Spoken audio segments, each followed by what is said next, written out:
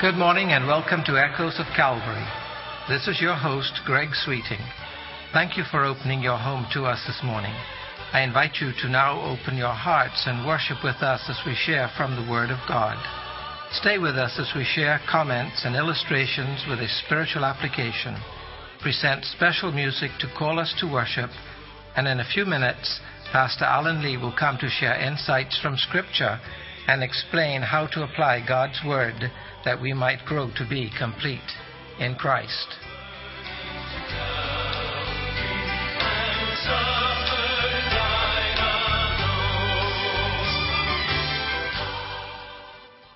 To be honest with you, I can't recall if I ever shared with you an interesting occasion that happened to me while attending a meeting in the U.S. last year. It was a meeting designed with lunch, but also to allow us attendees to visit with a number of authors and publishers with whom we interact daily as we sell their books and buy their products for our businesses. At a lunch, it was a chance meeting. By that I mean it was a previously undetermined where we would sit for that particular lunch. When we arrived at the luncheon room, we looked over the area and selected a table that looked reasonably available to us. We didn't know any of the guests who were there already when we walked up to the table, took our seat, nor did we recognize anyone who arrived after us. As common courtesy dictates, however, we introduced ourselves and shook hands with the others at the table. It was obvious that they were all retailers and bookstore owners attending the meetings as we do each year. Then the last guest arrived, a single woman. She introduced herself as Lynn DeShazo. I didn't know her, neither did my wife. We were therefore quite intrigued when it turned out that while we didn't know her as a person, we certainly knew some of her artistic creations. During the time that we enjoyed the arranged program after lunch had been served and consumed by us, this lady who had been seated with us at our table was called to have a turn on the platform and talked with us about inspiration and how she came to write the song for which she has become known. At least her song has been well received by the church and Christians everywhere, even though it was not apparent to me until she rose to speak to us, gathered there that day, who she was. As I listened to her tell her story of how God had moved upon her spirit to pen the words of the song to which I refer, my heart was moved and warmed as it was yet again apparent that God in his wisdom and sovereignty can use anyone if they are yielded to him and willing to be a ready servant following the Master's leading. I'll share with you the song about which I've been talking this morning, but after our first song call.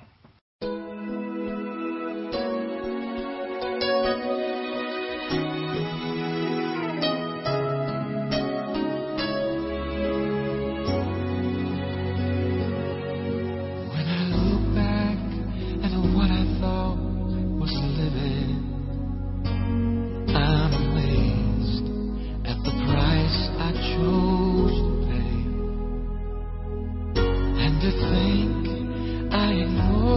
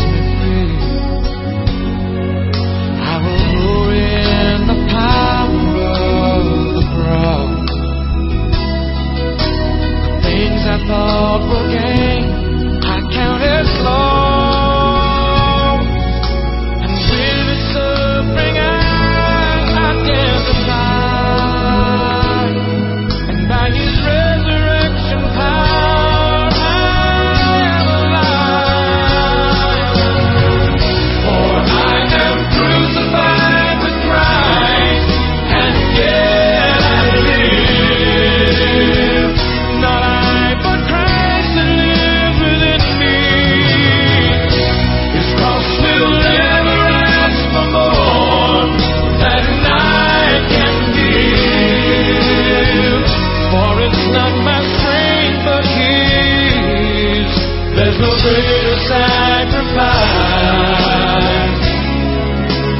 For I am crucified with Christ, and yet I live. And I will offer all I have, so that His cross is not in vain. For I found to live as Christ, and to die is truly gain.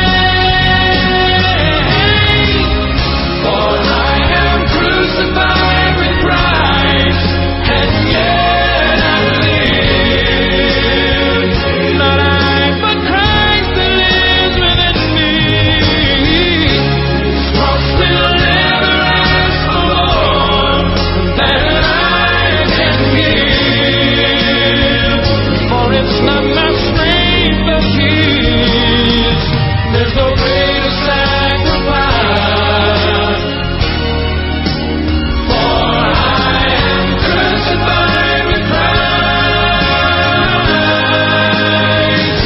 and yet I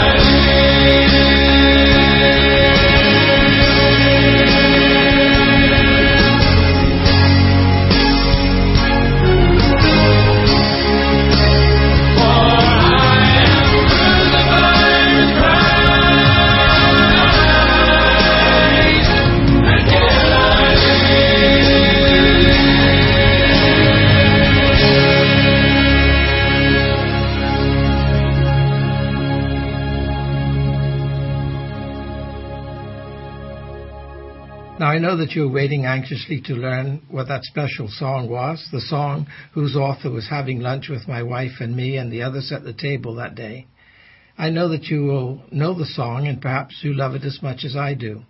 The words capture a vital truth that the devil would like to destroy, but this lady has captured it in a poetic, wonderful choice of words that grab you deep inside. As an indication, I suggest that they are inspired, and as we are bathed with them and the wonderful music that accompanies them, the spirit that indwells us responds to that truth and shares its enjoyment with them, with us, as we join together in a holy bond around the Word of God. And that is the subject of Ms. DeShasso's poetry.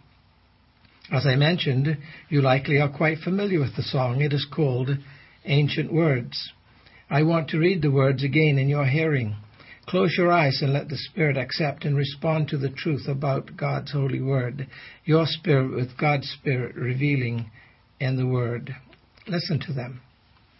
Holy words, long preserved for our walk in this world. They resound with God's own heart. Oh, let the ancient words impart words of life, words of hope. Give us strength, help us cope in this world where'er we roam. Ancient words will guide us home. Ancient words, ever true, changing me and changing you. We have come with open hearts. Oh, let the ancient words impart. Holy words of our faith, handed down to us this age, come to us through sacrifice. Oh, heed the faithful words of Christ. Holy words, long preserved for our walk in this world. They resound with God's own heart. Oh, let the ancient words impart.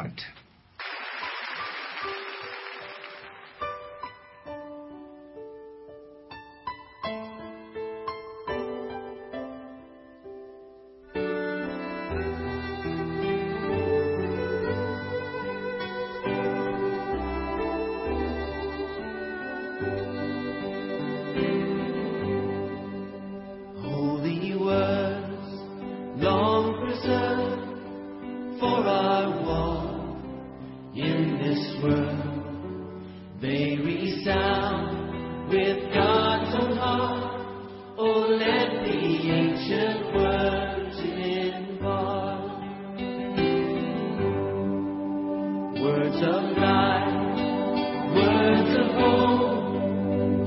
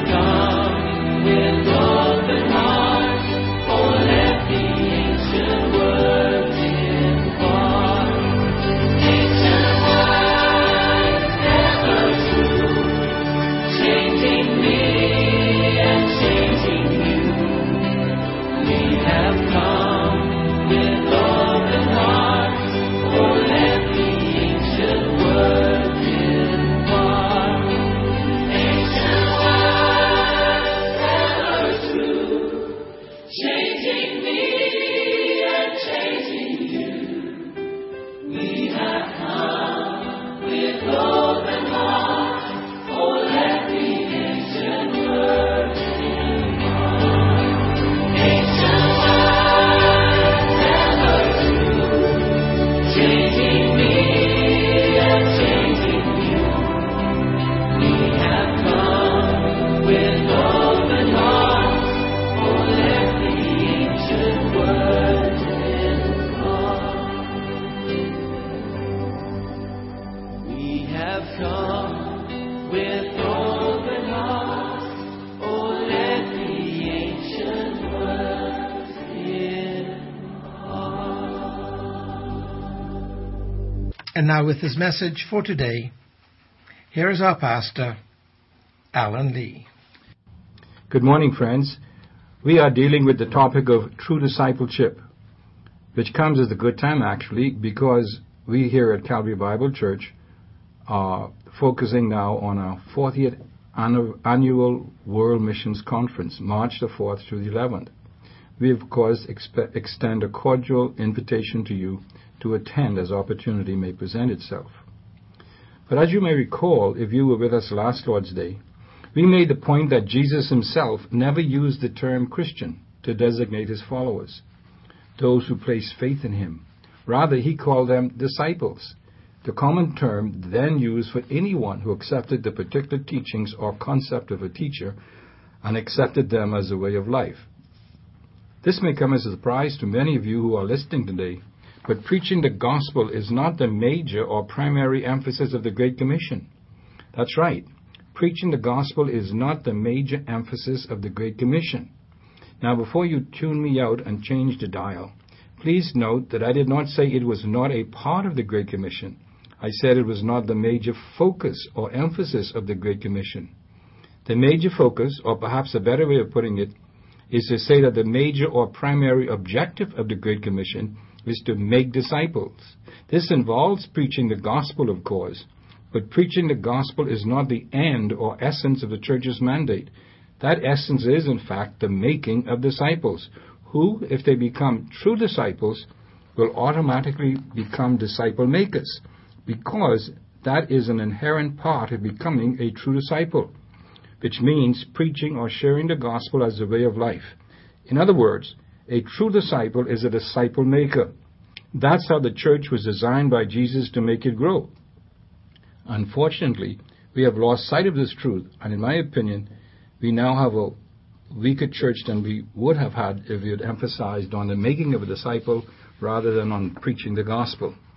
But as we mentioned last time as well, the term Christian was probably originally meant to be a term of derision and was imposed upon followers of Christ by unbelievers. At that time, others were calling them the way, followers of the way, Jesus Christ.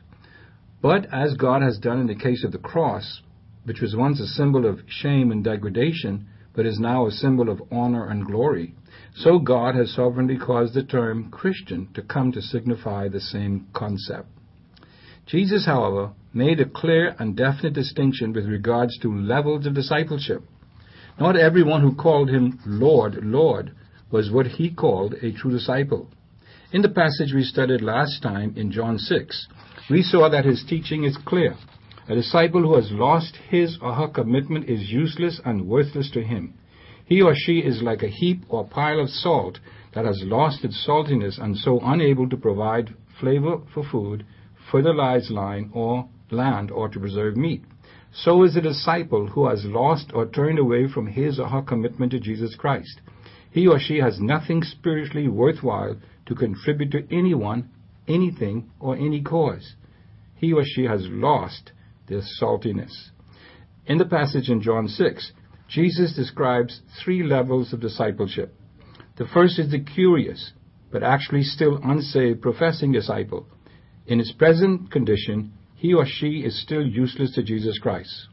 On the second level is the convinced but uncommitted disciple. They too are useless and worthless to Christ and his cause at the present level of discipleship. According to Jesus himself, the only useful and worthwhile disciple is the one who is on the third level of discipleship, And that is the believer who is fully and truly committed to him.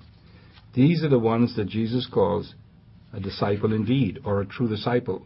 Such do not only believe on him, they actually and literally follow him. Such are the only ones Jesus calls, I say, true disciples. And as we saw last time, such only make a binding commitment after carefully and objectively sitting down and counting the cost. These are the progressing disciples, the growing disciples. These are the true disciples whom the truth makes free on a daily basis. These are the true disciples that Jesus is looking for today, and they are the core objective and purpose of the Great Commission, to make true disciples. Notice, Jesus chose from among the hundreds of those who call themselves disciples, those whom he knew were committed to him and his way of life. He didn't just make any disciple an apostle, for instance. From the perspective of the epistles, Jesus' goal was to lead those who believed in him to spiritual maturity. As the master teacher, he was also the master disciple maker, and he set down specific marks by which a true disciple is identified. First, he says, a true disciple has a supreme love for Jesus Christ. Hear his words in Luke 14:26. If anyone comes to me and does not hate his father and mother, his wife and children, his brothers and sisters, yes, even his own life, he cannot be my disciple. End of quote. Please notice how absolute this statement is. He cannot be my disciple.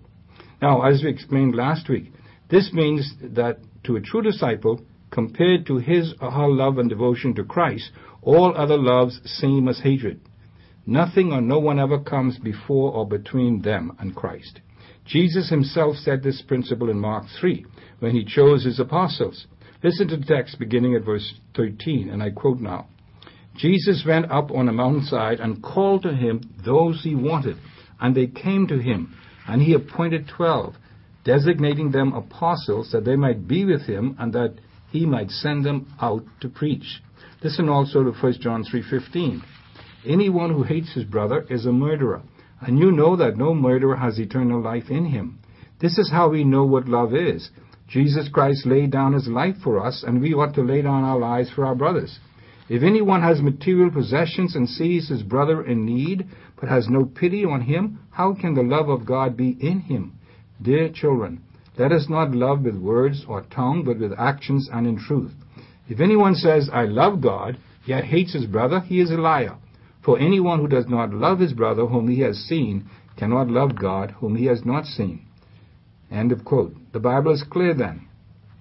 A true disciple of Jesus Christ is a person who consistently demonstrates love in a practical way to all believers. In other words, a Christian who is a true disciple demonstrates this fact not merely by what he or she says or claims, but by what he or she actually does. But then third, a true disciple always manifests a denial of self. Listen to the words of Jesus Christ again in Matthew 16. Then Jesus said to his disciples, if anyone come after me, he must deny himself. Please notice the absolute term again. He must deny himself. Now this deny himself does not just refer to self-denial in the sense of giving up some of life's pleasure or to stop eating ice cream or chewing gum for Lent. This is not as what is being referred to here. What is being spoken of is self-denial, the utter and absolute denying of all claims upon oneself, not only of one's possessions or pleasures, but also and primarily one's very life. This is the truth emphasized in the next phrase. Jesus says, fourth, a true disciple identifies with the reproach, rejection of Jesus Christ. Matthew 16, and I quote again. Then Jesus said to his disciples, if anyone would come after me, he must take up his cross. Notice again the absoluteness of the phrase. He must take up his cross. Now, taking up the cross does not mean having a chain around your neck, but it means to become what Paul calls a living sacrifice. We are dead to all claims of self, but alive to the mind and will of Jesus Christ. It means that we actually and literally consider ourselves as dead to ourselves, not only to sin and unrighteousness, but also to the legitimate joys and pleasures of life that might in any way interfere with our complete and absolute devotion to Jesus Christ and the cause of his kingdom. they are given top priority all the time in the life of a true disciple. Now, friends, be clear here. Salvation is free, but true discipleship demands paying the price of the sacrifice of self. I say again, salvation is free. It costs us nothing. But true discipleship following Christ costs, and it costs us everything. But if it's one thing we don't hear much of today in the average sermon that fills our radios and TVs, it's the true cost of discipleship, or I should say, the cost of true discipleship. Perhaps that's why we don't have too many true disciples crowding our churches today. The emphasis is not on what we must give up to be a true disciple, but rather upon what we can get to make us comfortable. It's just the opposite of what Jesus describes and demands of a true disciple. We do not have the true disciple message being proclaimed today. But fifth, a true disciple follows Christ consistently. Jesus says in Matthew 16:24, "Then Jesus says to the disciples, if anyone would come after me, he must," again notice the absolute terms, "he must follow me." This speaks of a consistent way of life, not a spasmodic spurt in the Christian life.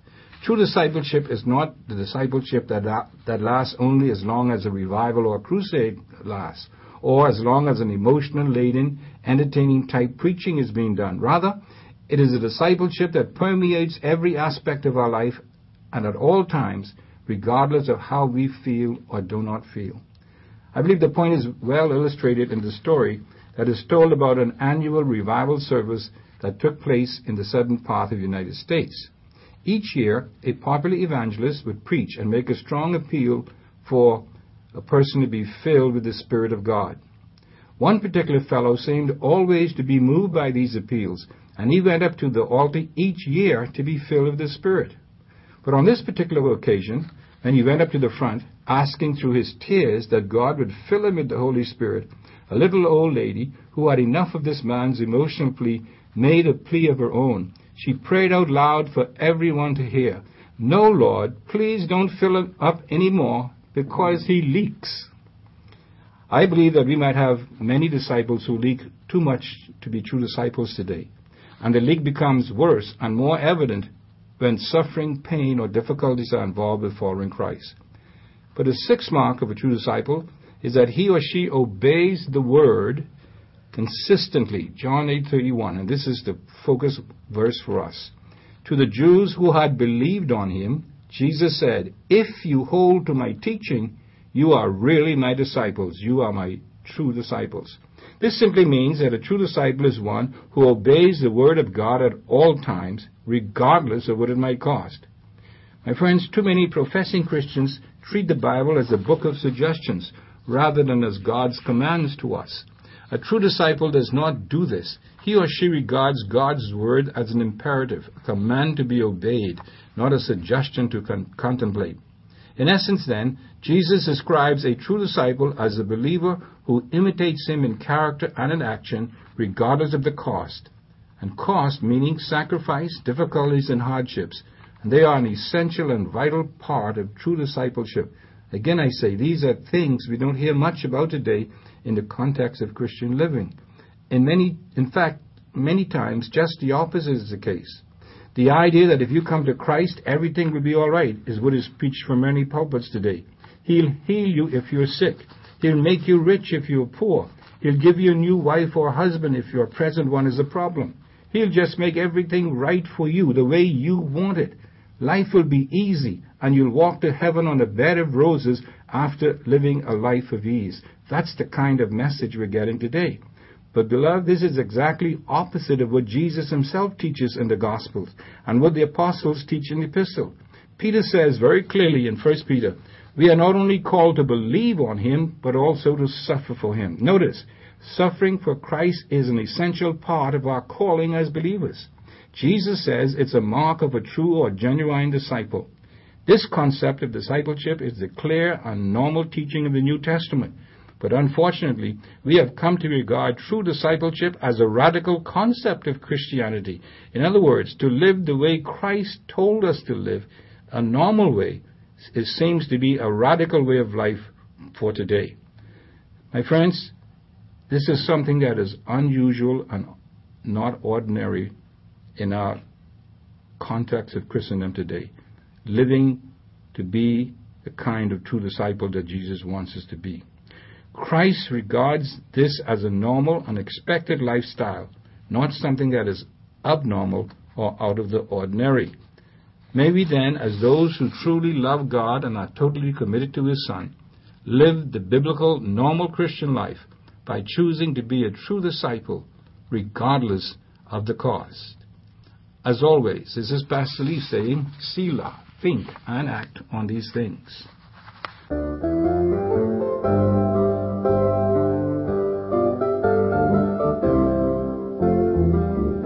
It could happen in a moment, in the twinkling of an eye. It could happen in a moment. He could break the eastern sky.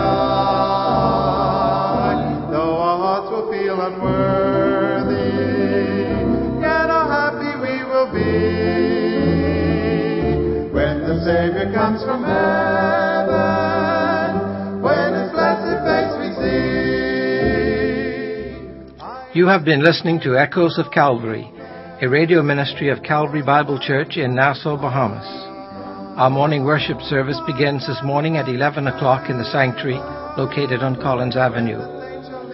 We extend an invitation to you to join us on these occasions. If you would like to contact the church or Pastor Lee, address your letters to Echoes of Calvary, Post Office Box N1684, Nassau, Bahamas. And so we come to an end of this broadcast. I invite you to think about the message this morning. Consider the one who is our Savior and Lord.